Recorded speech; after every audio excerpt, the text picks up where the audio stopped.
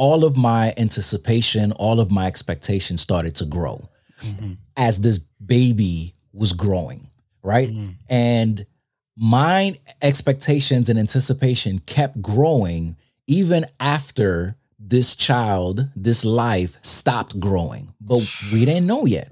So I'm going through this whole thing, and all of a sudden, this thing is dropped in the middle.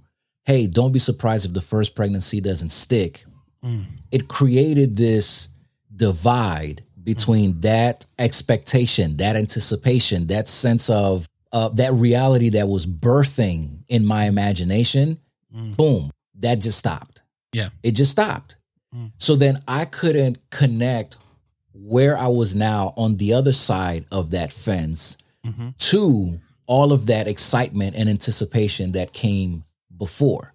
So at no point did I stop to consider, Kel, you were going to be, were is the operative word. Yeah. Now you're not going to be anymore. And then give myself space, give myself permission to explore what that would be like for me.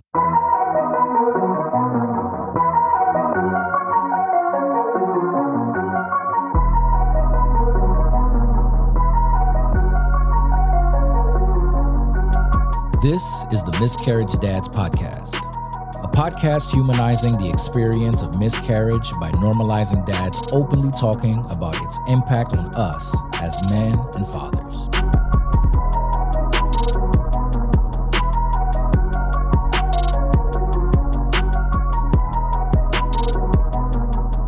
Welcome to episode 2 of the Miscarriage Dads Podcast. My name is Kelly. My name is Chris. And we are so excited that you have decided to come back and tune in to yet another conversation about two dads who are talking and sharing about our experiences of multiple or a single early loss of pregnancy, aka miscarriage. At the Miscarriage Dads Podcast, what we're trying to do is to humanize the experience of early pregnancy loss or miscarriage by normalizing dads openly talking about it. And so thank you for being a part of this journey and community. Chris, how you doing, man? Doing okay, man. I'm doing all right. I think I'm starting to come down with a cold. Amber's been sick all week. It all started from little Chris, and it is spreading around the house like a little xenomorph, trying to get us all. So here I am. It's crazy, right? Because once the kids get sick, forget about it. That's, you're next. Like you are not that far away. Not at all. Not at all. It's funny because it's like the opposite. You know, you think you get older, you have adult germs. Those kid germs are strong, man. They're strong. Like, yo, they knock you out, bro. Knock you out. And Chris is fine. He's fine. Of course he is. So is Randall. Why wouldn't they be? Yeah, they're fine. And you're the one who's like sick for like 3 years. Yep.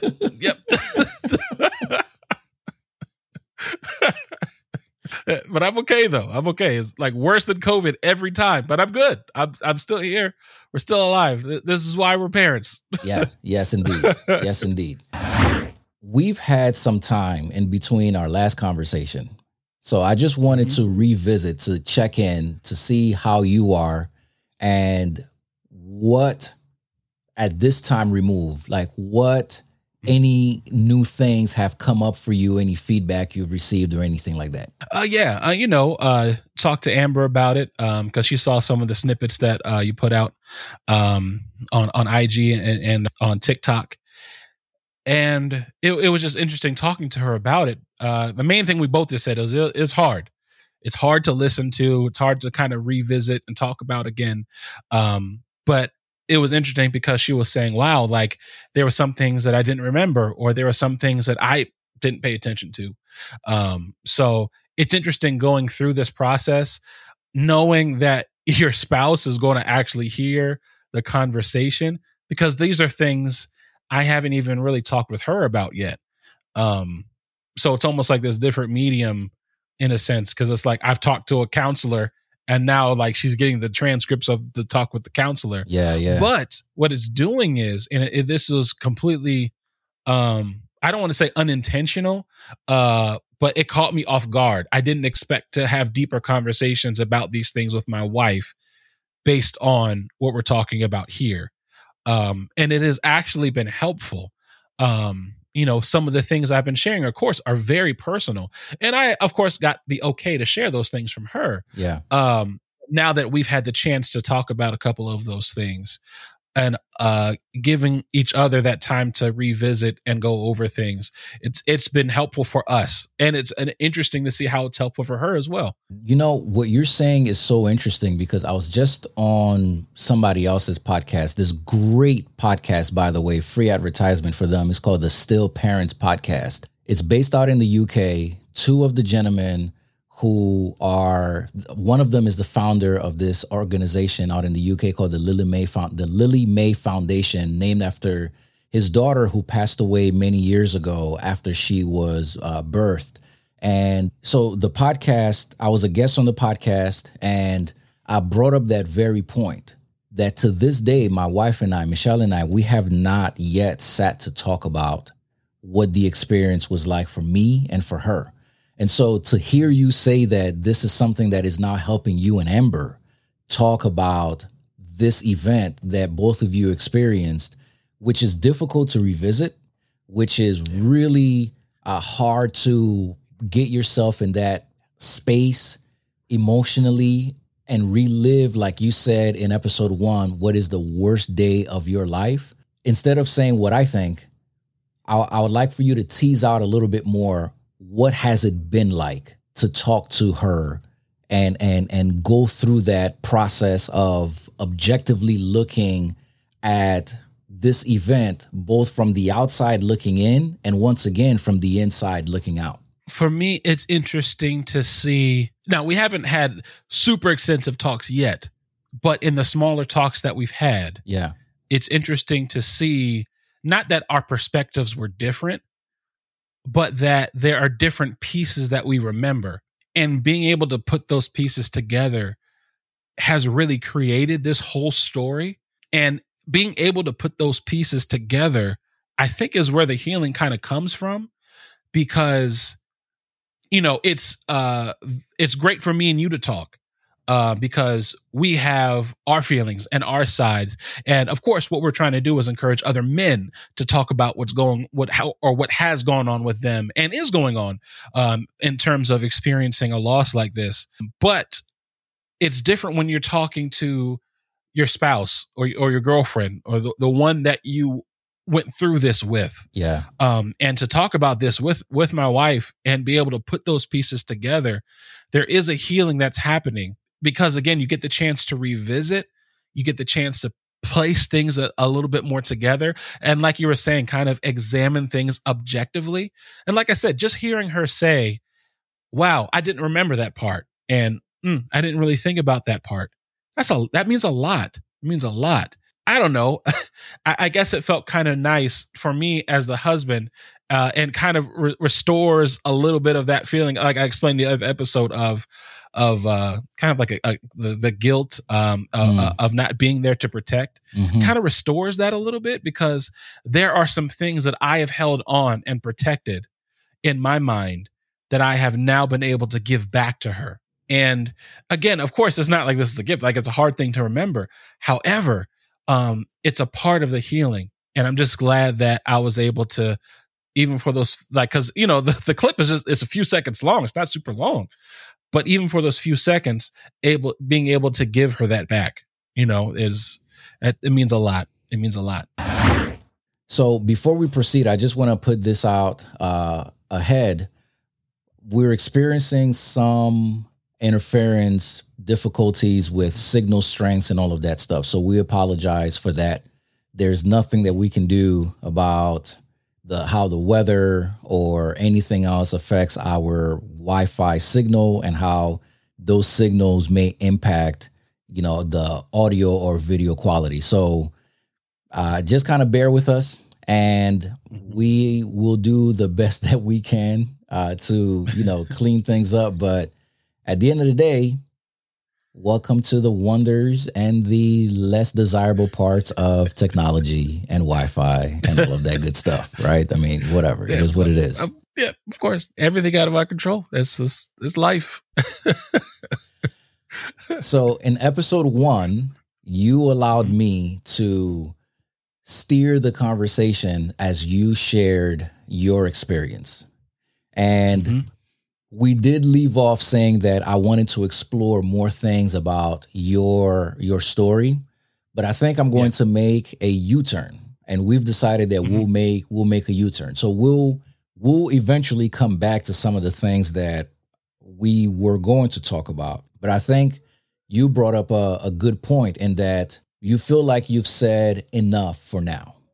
And so now you're going to take the lead and steer our conversation so that you can create for me the space that I created for you during our first conversation. So if you're up for the task, my friend, I am willing to follow your lead, as my son is in the background there just crying his little heart out because most likely he didn't finish eating, man, and he can't have some ice cream.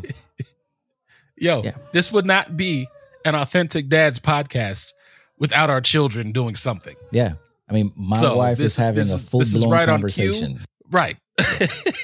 Yeah. Listen, we're not AI robots. We are real dads. We are real children, and those real children have needs, and will interrupt at any moment. So, yes, I'm here for it. But all right, time for me to take over for a little bit. So, man, just go ahead and start sharing the show. Start sharing your story. Just bring it. Where do I start? When he's upset at his mom, he wants daddy to come and save the day. Yeah.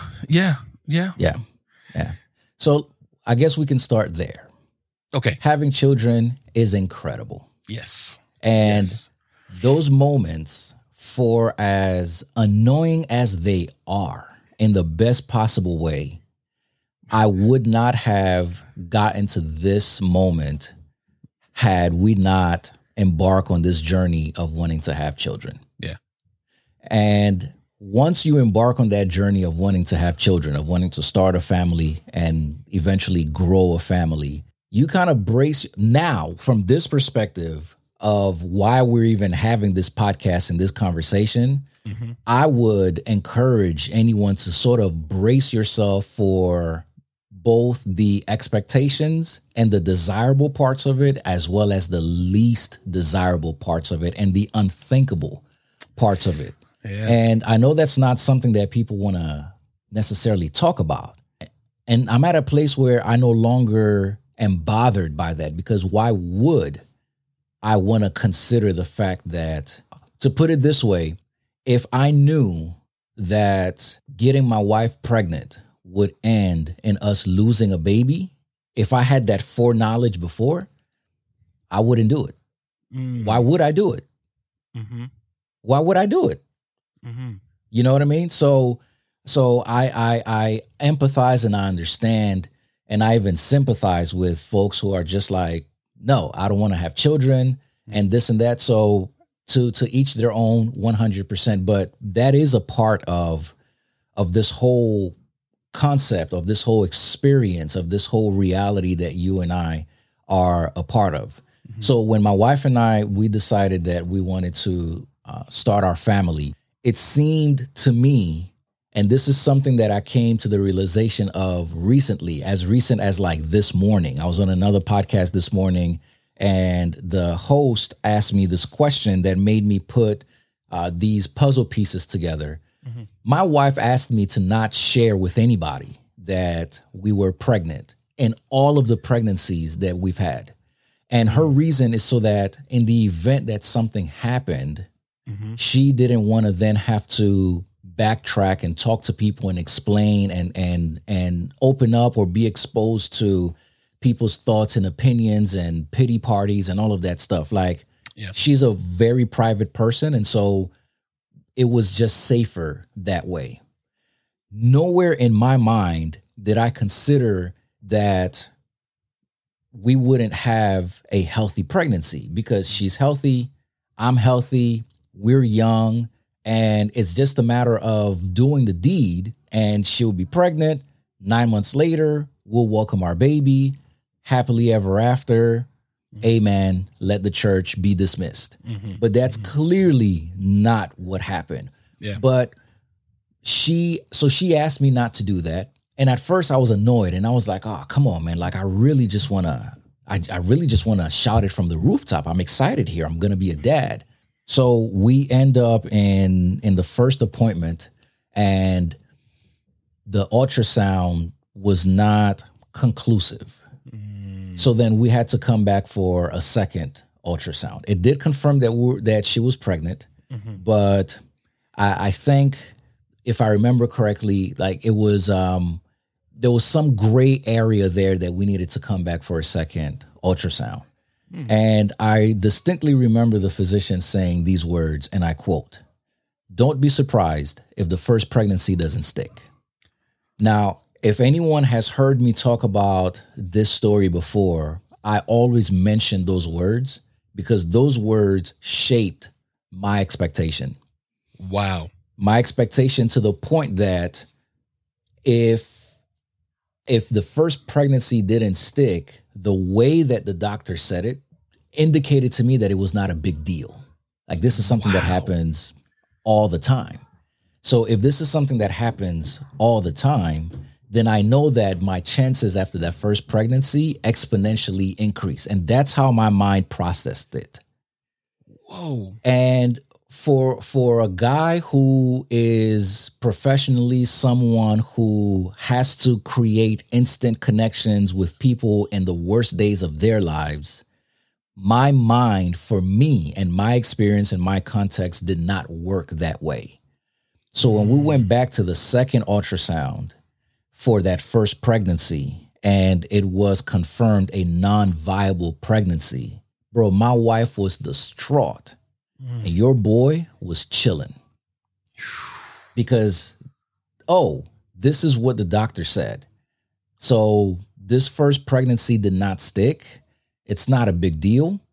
You know what I mean? Like, we'll just get over this and we'll just try again, because for sure the second one is going to stick. And those words are so like, I mean, I don't know.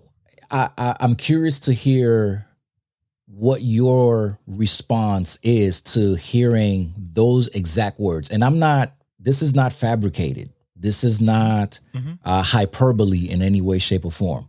Those exact words were said to me. Don't be surprised if the first pregnancy doesn't stick. So how do you hear that? I mean, at first, that was offensive, first of all. And that's something I was going to ask you was, how do you feel about that question, and especially the way it was put out there in hindsight? Because, it's one thing, like you said, to be going through it, and you were at that point going through the motions, because like you said, now your expectations have been laid out for you, and you're going to this in a very matter of fact kind of way, which, I mean, just off the bat to me, now I am no counselor or professional counselor or anything like that, but that feels like you were shocked into it, just based on how unemotional or emotionally detached you were from that moment. It's like you were shoved off a cliff into this thought process, and didn't have 100%. Time to process, 100%. Looking back on it, how do you feel? Because, I wasn't in the room. From what you're saying and what it sounds like to me is that, and was this a male or female doctor? Female. What it sounds like to me is the way that she said it was also in such an emotionally detached way. Like, it doesn't sound like there was any kind of preparation or, I don't know how to tell you this, but we've got some, like there was no real bedside manner. Dude, it's as if you were in the room. For real. It's as if you were in the room, because everything that you said is spot on. Wow. It was very emotionally detached. As a result, I became very emotionally detached. And the paradox of this whole thing is that when my wife first told me that I was going to be an expected dad, I mean, it was the happiest day of my life. Yeah. So then to have that implanted in between that day of finding out that I was going to be a dad, and then finding out that the pregnancy was not viable, it completely shifted my relationship to this pregnancy. because if the first one is not gonna stick, most likely, then it's really not a big deal. And that's exactly how I approached it.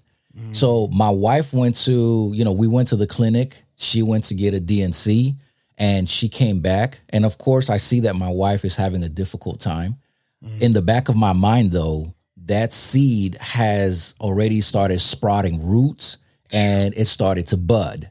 So I'm just like, let's just weather this moment. Let's just weather the storm. Very matter-of-factly, very emotionally detached. And I didn't realize how emotionally detached I was until one morning, my wife hadn't spoken to me. Since that DNC, she had not spoken to me. Whoa. She went into this cocoon. My wife was grieving. And for someone who works in a space where I meet people who are grieving intensely, and I have to forge a relationship with them instantly in order to be able to help them through their grief in that moment, I couldn't recognize that my wife was grieving. I couldn't recognize that I needed to not necessarily on the professional level, put on my professional hat for my wife, but as a caring and loving husband, I couldn't connect to the grief and the pain that she was experiencing, because what the heck are we surprised about? It's exactly as the doctor said. The first pregnancy didn't stick. So it's not a big deal, because the second one exponentially has a higher probability of sticking. So it is what it is. So one morning I'm getting ready to go to work. Shorty hadn't spoken to me in a while. And then I was getting frustrated because I'm creating this reality in my head where, she's shutting me out, where she's giving me the silent treatment, where she's upset at me, and I'm thinking all these things about her. And out of all the things that I thought, never did it cross my mind to look at it from the other side of the fence where she was standing at, to see the hurt and the pain, because at that moment I didn't know how to do that. Or it's not that I didn't know, because again, professionally, I do know how to do that. I couldn't recognize the need to do that because of those expectations that were set. Yeah. So I blew up on her and I was like, listen, man, like, you need to talk to me. You need to do this. I grew up in a household where my parents used to give each other the silent treatment and all of this stuff and whatnot. And I'm looking at her and she just broke down crying, bro. And Chris, as a loving husband and man, when your lady starts crying, it gives you pause. It gave me pause. Yeah. So now I'm like, I still want to put the hammer down, but now I'm questioning, oh, shoot, did I strike a nerve? Did I strike the right nerve? Did I cross a threshold here? And she finally said to me, why don't you just leave me alone? Because you're not giving me space to grieve. Wow. You're not giving me space to process the way that I need to process. And she laid into me in a way that Michelle has yet to lay into me, because I learned my lesson that day, bro. Yeah, facts. I learned my lesson that day. And when she finally opened up that little bit, and I realized how hurt she was and how callous and insensitive I had been towards her, I was to her what that doctor was to me and us when she said those words. And that was a hard pill to swallow. So then we eventually worked through it, and we had small conversations, enough to realize that we still wanted to try again for, to have a child. So we tried again. And as a result of the first miscarriage, we were more careful. We were more tempered. The excitement of the announcement of the second pregnancy was significantly less than the excitement that I felt during the first pregnancy. What was that? We good? Yeah, we good. One day we'll get into a professional studio and we won't have to worry about cars driving by. And a strongly emotional conversation, and then and somebody's muffler just introduced itself. Might as well just driven literally right in front of the camera, and then kept going. Yeah. Like, yeah. Here we go. Yeah. So we now here we are at the place of the second pregnancy, and we once again, yes. Before we move on to the next pregnancy. If I could say this, I feel like this is just this huge example of why it is so important in whatever profession you're in to be in the moment with people, because you have no idea about like how your attitude can shift someone's entire life. Because I'm just thinking about, how this particular doctor in just a few seconds shifted for a moment your entire marriage. It could have, it was one of those make or break things in your marriage. The way I'm thinking about it is almost like an emotional concussion, because you just got hit with this news.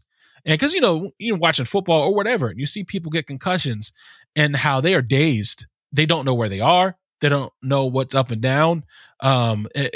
Your mind is completely jarred. And I feel like emotionally, that's exactly what happened to you. Now you're just kind of going through this each and every day in this emotional concussion. And it literally took your wife to shake you and wake you up. I'm amazed at how that just completely shifted things for you. And like you were saying, you didn't, I'm a pastor. So in the line of work that we both do, because you're on the chaplaincy side of things. It's still ministry. There's this professional side of our lives, and then there's like the real part of our lives. And there's like a divider between those bad boys. And we do our best to make sure that those things are separate. So it makes complete sense that you wouldn't realize what's going on in your life because A, you're emotionally concussed, but B, you're not at home thinking professionally. At home, you're not chaplain. At home, you're just Kelly. Yeah. So again, first of all, I'm just flabbergasted, about all the things that took place that I'm taking some time to process what happened. I appreciate you saying it in that way. It's like an emotional concussion. And you are like, we could talk about that in literally for not just one episode. We could have a whole series of conversations on just that point of the way that the healthcare professionals who work in these spaces, their words can shift the lives of people in ways that they can't even begin to understand. Yes. On the other hand, what is also true is that I don't think that doctor said what she said in the way that she said it in a malicious way. Right. So that also needs to be highlighted. It doesn't make it right. It doesn't make it, because I obviously have my own judgment about the way that she said it and the implications for me. But in terms of like, if I had a telescope to penetrate and reach at her place of motives and intentions, I don't think she woke up that morning and was like, you know what? I know I'm going to see this couple today and I'm just going to F them up by saying this thing like that. That didn't happen. Right. So it's led me to this place of what you mentioned, what level of awareness, and no one lives in that great level of awareness all the time. It's exhausting. Yes. It's exhausting. I get it. It's exhausting. However, this is where I've landed over the years and where I'm still at right now. This physician went to medical school and went through several practicums and landed in this spot not because anybody forced her, at least I don't think so, but because it was inevitably a choice that she made, that this was the line of medicine that she wanted to practice. Inherent in that is these moments where she can sit in front of a couple and say, congratulations, guys, you are going to be parents. The baby is healthy. It's measuring X amount of centimeters or weeks. And here's your due date. Here's your follow-up date. Great. You guys are doing awesome. Nothing to worry here. As well as, hey, guys, this is not a viable pregnancy. And I'm so sorry. Right. Inherent in her choice to practice medicine in that area, those two things are possibilities that make up her day-to-day reality in the practices in the places where she practices. Right. That was her choice. Michelle and I, we chose to want to have children. Michelle and I did not choose to have a miscarriage. Yes. So, because we ended up in her practice, because of something that we did not choose to do, it doesn't matter how many times you've already told somebody that 1 out of 4 pregnancies end in miscarriage, or that their pregnancy is not a viable pregnancy, or I don't care. Like it really doesn't matter to me, because she's going to keep coming back to that practice every day, perceivably. Yeah. This is going to be my one and only time, perhaps here in front of you. So it does matter the words that come out of your mouth. Yes. It does matter how you say it. It does matter with what level of warmth and compassion you say it. It does matter if you say it in an emotionally detached way. Yeah. It does matter if you say it as a matter of fact way. It also matters if you say it with a level of empathy and a level of sympathy and a level of sorrow and a level of consideration for the experience that the people who you're saying this to and the implications of what it means to receive this life and to expect this life, rather, to create and expect this life. Like, it matters what that loss means to those people. Yeah. It does matter. Yes. So that is the part that, it forms part of this whole complicated, environment, but it doesn't excuse medical professionals from lack of what you refer to as bedside manners. Like, it's still okay for you to have bedside manners. Yeah. Because my wife and I walked away from receiving that. Don't be surprised if the first pregnancy doesn't stick. And to your point, I almost sabotaged my wife emotionally in a way that would have been very difficult to repair. And I say this now, bro, and I'll say it until I'm blue to the face. The fact that Michelle trusted me with her body again so that we could become parents speaks more to the caliber of who my wife is. Come on, man. Than it does about me as a husband to her in that moment. Because in that moment, I was not loving to my wife, bro. In that moment, I did not make good choices.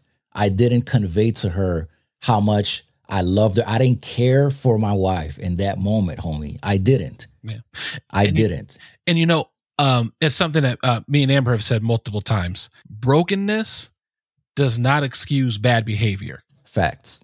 And in that moment, yes, you were broken, emotionally concussed, like we said, but Michelle doesn't care because... Did not care. Right.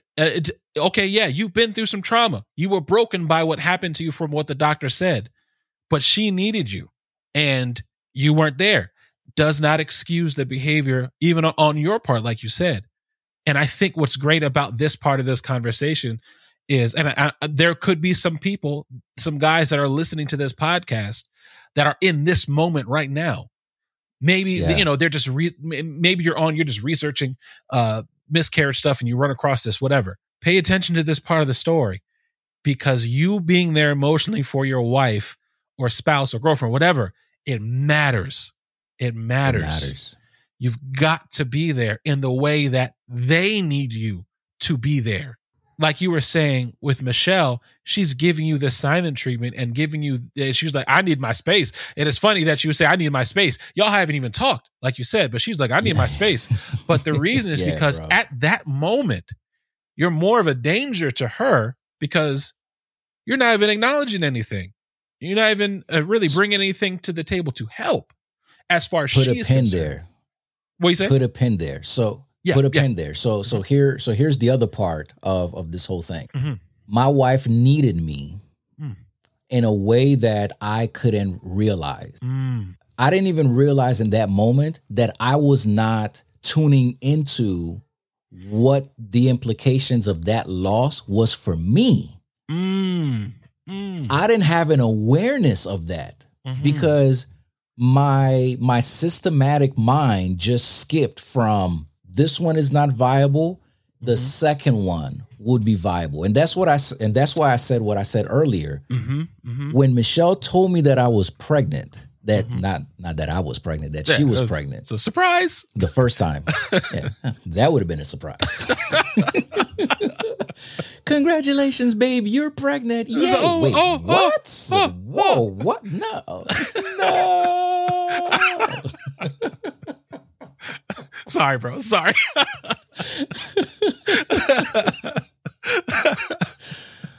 When she told me that she was pregnant, at that moment, I was so elated. Yeah. Because my imagination started to spark. Oh my gosh, I'm going to be a dad. Is it going to be a boy? Is it going to be a girl? I was hoping it was a girl. And so if it was going to be a girl, Michelle doesn't want me to have any guns in the house, but she didn't say anything about any samurai swords. So I'm going to get the samurai sword so I can defend my girl. Yes. And I'm going to get the ninja stars, and I'm going to do this, and I'm going to do that. And I started to create this whole reality in my head off of this one piece of news. You're going to be a dad. And so all of my anticipation, all of my expectations started to grow as this baby was growing, right? And my expectations and anticipation kept growing even after this child, this life stopped growing, but we didn't know yet. So I'm going through this whole thing, and all of a sudden this thing is dropped in the middle. Hey, don't be surprised if the first pregnancy doesn't stick. It created this divide between that expectation, that anticipation, that sense of that reality that was birthing in my imagination. Boom, that just stopped. Yeah. It just stopped. So then I couldn't connect where I was now on the other side of that fence to all of that excitement and anticipation that came before. So at no point did I stop to consider, Kel, you were going to be. Were is the operative word. Yeah. Now you're not going to be anymore. And then give myself space, give myself permission to explore what that would be like for me. Yeah. So I skipped that whole step, bro. I skipped it. And while my wife was going through it, I didn't have the wherewithal to realize that maybe this is a process that I also need to go through also. Yeah. Because again, my analytic mind jumps straight from don't be surprised if the first pregnancy doesn't stick to assuming that the next one had an exponentially higher probability of being a viable pregnancy. Yeah. So there is no time to grieve. Right. So there is no time to whatever. Like, that's just stupid. You know what I mean? Like, I don't have a reason to feel anything because it's just a matter of It's just a matter of trying again. And what guy is gonna say no to more sex? Yeah. Like we just gonna go ahead and do the do. Right. You know what I mean? So it's not. It really is not a big deal, and it is absolutely a big deal. Yeah. Because I didn't allow myself to go through that process. Because I didn't know that I needed to allow myself to go through that process. Because I didn't know that I needed to allow myself to go through that process. And maybe that's the warning right there, you know. And I mean, obviously, in talking about this, not getting after you, right? Because it's just what happened. We're just talking about. Yeah, that's just what happened. You know. Yeah. But a warning for our fellows out there listening to the podcast to make sure that you're going through the process. You know. Not just to not write it off, but to take that time and take a step back for yourself because of what that is going to mean for that special someone in your life that is also going through it too. Because even for me, you know, of course, my story was a little different in how I was processing. I wasn't processing. I was just like, I've got to take care of my wife, you know? So I still could have done more in terms of my own processing at the time, which would have probably helped me be more effective too. I think that's the warning in this part of the story is make sure you're taking your time and understanding what this loss means for you. Because again, like we said in the previous podcast, when you decide to have a child, like you just said, you're planning a future. Now that the child that you were planning on is gone, that entire world that you've created in your mind, which is a world, is now gone. That entire future is now gone. That should be grieved, you know? So the time must be taken. Yeah, that is 100% as valid a loss as the physical loss of that baby, of that pregnancy. Yeah. Yesterday, in fact, at work, I had been caring for this family whose yesterday made the baby 3 days old. So this part might be triggering for people. So just kind of giving you a heads up. But this couple, they had received their baby prematurely. And when I first met them, the baby was only 2 days old, and the baby was in critical condition to the point that the medical team, and this is something that I witnessed, the team was performing chest compressions on a 2-day-old child. So just to give you a small piece of the visual and how critical this child was. Long story short, baby did end up passing away. And I went to support the parents yesterday, and the husband came out. And when I met him on day one, he said to me, he pulled me aside and he said, "Hey, how can I be supportive to my wife?" And I basically just told him, "Hey, you don't need to do anything extra. You being here with her is enough." And I'm using serious air quotes when I say enough. Yeah. Because there is no quantifying any of this stuff. But I said to him, you being here, her seeing that you're impacted as well. I mean, all of those things. You're here. Yeah. And so you're supporting your wife. Yesterday when I saw him again, you know, I checked in. "Hey man, how have you been?" And he's like, "I'm okay." He's a man of faith, and he was like, I feel like I have an inner sense of peace, but I'm just worried about my wife, and I just want to make sure that I'm strong enough to support her. And I remember saying to him, that is what every loving, good husband and partner would want to do for their lady, for their spouse, for their partner.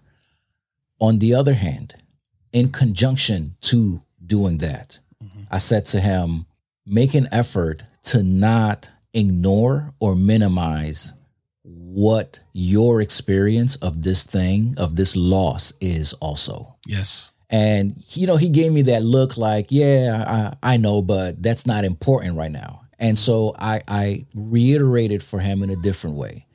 Because matter of fact, he said to me, he was like, yeah, but she feels it in a different way. And I said to him, you're absolutely right. She feels it in a different way. And I spelled it out for him. I said, she feels it in a different way because she carried the baby, because now the baby is dead and her body is still telling her that the baby is still here.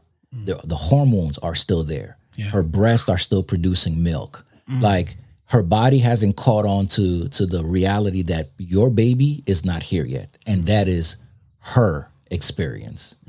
And I said to him, and your experience is that from the moment that she told you that you guys were expecting this baby, you started thinking about what your life would be like with this baby. You started thinking about what it would be like to have another son, what kind of toys you would buy him, what kind of crib you would buy him, how his older brother would be with him, how his older sister would be with him. You started thinking about holding him. You started thinking about all of these things.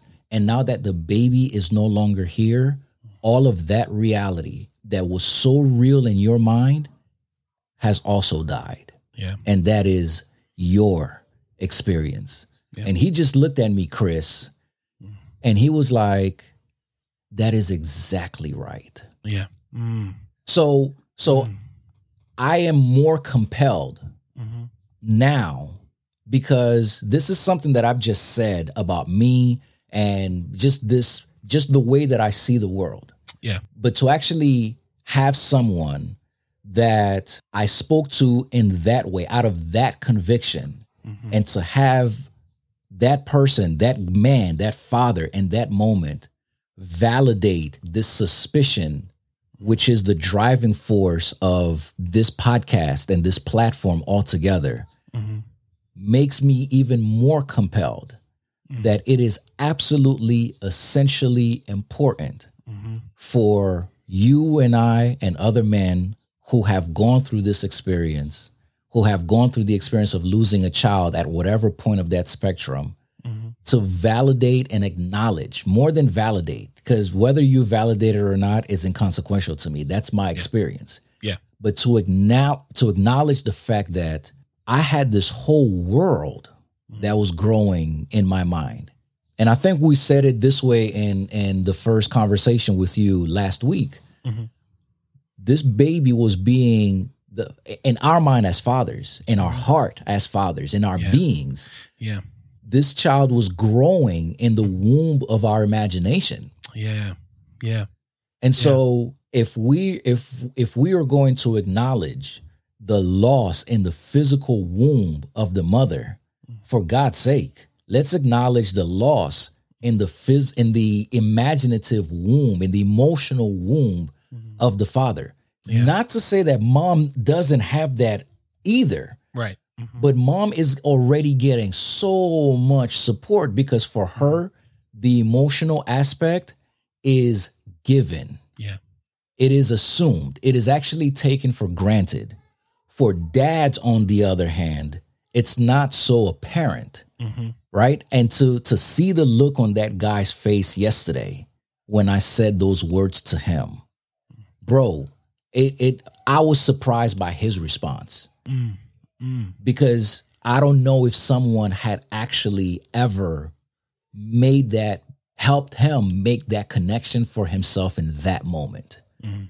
And so, like, this is why I'm glad that you paused the conversation so that we can get to this point, because I was just getting ready to jump into, miscarriage number 2 of 4 or 5. Yeah. But this is so rich, and I feel very passionately about this, if you haven't picked up on that yet.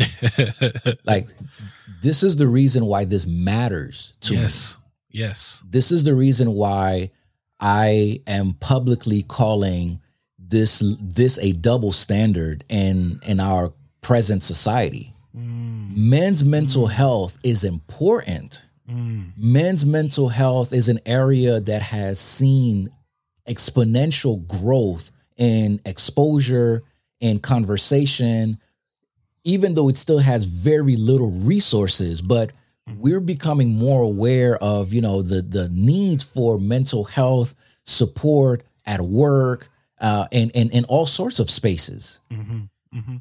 But here's this place, bro. Yeah. Where people are not making the connection on how this loss can significantly and severely impact a dad's mental health. Yeah. And then that dad has to go to work. Mm-hmm. And then that dad is patted on the back and say, hey, now you got to go ahead and support this woman who has lost this baby and is experiencing this loss both physically and emotionally. But you get to keep your emotions under wrap. You get to keep it suppressed because your primary job is to support her. Yeah. And that's the double standard. To me, that's a huge double standard and a place where the ball is severely dropped. Mm-hmm. And so again, this is not to like excuse or condone any of the harmful coping mechanisms of men who are dealing with all sorts of mental health issues, and that it's not to condone any of that stuff, but to shine a bright ass light on it and say, yo, here's an area where everyone is pretending like it's not a thing. And so you may agree or disagree with this guy, but heck, show a little bit of empathy. Yes. Because we're all participants in why this guy is struggling in the way that he is. Yes. Yes. Thank you for coming to my TED Talk, bro. That was amazing. It made me think. I just ran across this on TikTok today. And it really speaks to this whole idea of who we are as men. Now, it was hilarious. It's this dude. I don't know if you've seen this on TikTok. It's just called Be a Man. And it's just this dude who just says these ridiculous things and it ends with be a man. And one of them was, hey, are you sick? Don't call out of work. Go to work sick and die on the job. Be a man. It was another one. He was like, hey, does your back hurt? Well, don't do anything about it and complain about how much it hurts. Be a man. Like, and it's just these short, ridiculous, this absolutely ridiculous things, right? But the reason that it's so funny, especially as a man, is because that's what we're taught.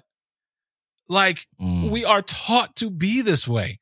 We are taught to the joke behind the joke is revealing this truth that we are taught not to feel. And not only are we taught not to feel, we're taught to act like nothing's wrong. Yeah. That we're supposed to care for everyone else, for everyone else's needs. Because if someone else is hurting, we have to be the hero and help them. But what about when we hurt? When we hurt, be a man, bro. Be a man, right? Be a man. Be a man. Yeah. And that's all you hear. Be a man. Be a man. Don't cry. Be a man. Don't feel this. Be a man. You know, and we don't realize how much that has hurt us, and not just us, but it hurts us in our relationships. Because by proxy, now we are hurting our partners and our kids and our yes, sir. You know, and we don't see it because on the outside we are applauded for being this way, but in our homes things are getting jacked up because we're not emotionally available to the people that we say we care about. And it's so important to make sure that we're there. But the only way that you can be emotionally available to others is if you're emotionally available to yourself. Yeah. It's so important. Yeah. It's so important, man. Yeah. And I'm not trying to add to your TED Talk because you clearly you just wrote an entire chapter on that a second ago. But just to add to what you're saying, man, and how important what you're saying is.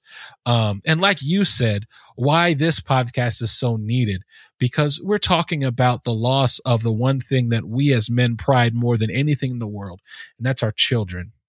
Yes, we love our wives, but it's a different kind of love with your wife than with your child. Right. You know, that is, you know, as men thinking about us as people that like, I mean, everyone's a creator, right? But we as men really hold on to that idea of us working with our hands and creating things. Well, our child for us, our child is the one thing is like our prized creation, our prized thing because it's a part of us. I said he, I mean, he or she. I have 2 boys. So, but you're molding and you're shaping your children, and you're trying to teach them about the world. And especially when they grow up and they're successful, it's this amazing thing. Well, now for some of us, your prized possession, you never even got the chance to mold it. Never even got the chance to meet your child. Never got the chance to whisper in their ear. Never got the chance to lift them up when they were hurting. You never even got the chance to be a bad parent. Facts. It was gone. It's gone. And when you miss something like that, I look at you watch guys who are athletes. And especially when they get so close, you got, I'm a Vikings fan. Unfortunately, you know how many times the Vikings have been to the NFC Championship game in my lifetime and have lost? It hurts. It hurts. But I know it hurts more for the athletes because they're so close. They're right there. They've got dreams of holding the Lombardi trophy and it's gone. Y'all, what you've experienced is more than a trophy. It's more than winning a championship. You've lost your future. You lost something that you were going to be able to hold and mold, something that you were going to be able to love, that you already have love. That love was supposed to last for forever, and it's gone. You have to grieve that. You have to take the time and go through the emotions with that, because something like that, when you drop it off, like you said, that's when things, it can lead us to unhealthy things, unhealthy ways to cope if we're not dealing with it. And we've got to make sure that we're dealing with things properly. Anyone who's listening to this conversation right now just attended 2 TED Talks for free. For free. I don't know if they're usually free anyway, but pretty sure they are. Is like, yeah. Where do we go from here? Let's see. It's been about an hour. We should probably wrap this episode up and come back. Your story is going to need a few parts, bro. So there's just so much to unpack. And it's a good thing. It's a good thing, Yeah. So I think what we should do is next episode, let's come back and let's keep going with your story, man. And I think it's good because you have so many different levels. There are different aspects that we're going to be able to pick out and different things that we're going to be able to see. So yeah. Let's come back next week. I'm going to ask myself the question that I asked you at the end of you sharing your story and just reflect on what this experience has been like for me. Mm-hmm. I've spoken about my story or this part of my story enough times that parts of it feels very familiar. It doesn't feel as uncomfortable to talk about it. In fact, the more I talk about it, the more confidence I gain in sharing more transparently, more bluntly what it's been like. I think for me today, what the biggest takeaway and realization that I'm having is that I have yet to sit in the disappointment of that pregnancy not materializing. Wow. I have yet to do everything that we just said we should do. I have yet to do that. And to me, that's the big takeaway and realization right now. And I think that's significant. Yeah. I think that's significant. So people have asked me, what is the goal of this platform and what is the goal of this podcast? And I have difficulty just kind of narrowing it down to one thing or even a few things. For me personally, what I enjoy about this process, and it's just episode 2. Yeah, bro. Yeah, episode 2. It's just episode 2. So what I enjoy about this process is that in real time, in front of however large or small our audience is, I am processing through my own thing in real time. And I'm discovering things about what I want to invite other dads into in the moment. So none of this is prefabricated. None of this is scripted like the NFL and the NBA. Like none of it. None of it. I am genuinely sitting here, and after having both my TED Talk and hearing your TED Talk, come to the conclusion of, cool, and you have yet to do that. This now gives me homework to find a way and connect to that piece so that more discovery and more healing can happen. Yeah. Wow. That's real, man. And I think that's what's cool about this. By the way, I caught what you said about the NFL there. It just sunk in a little late. But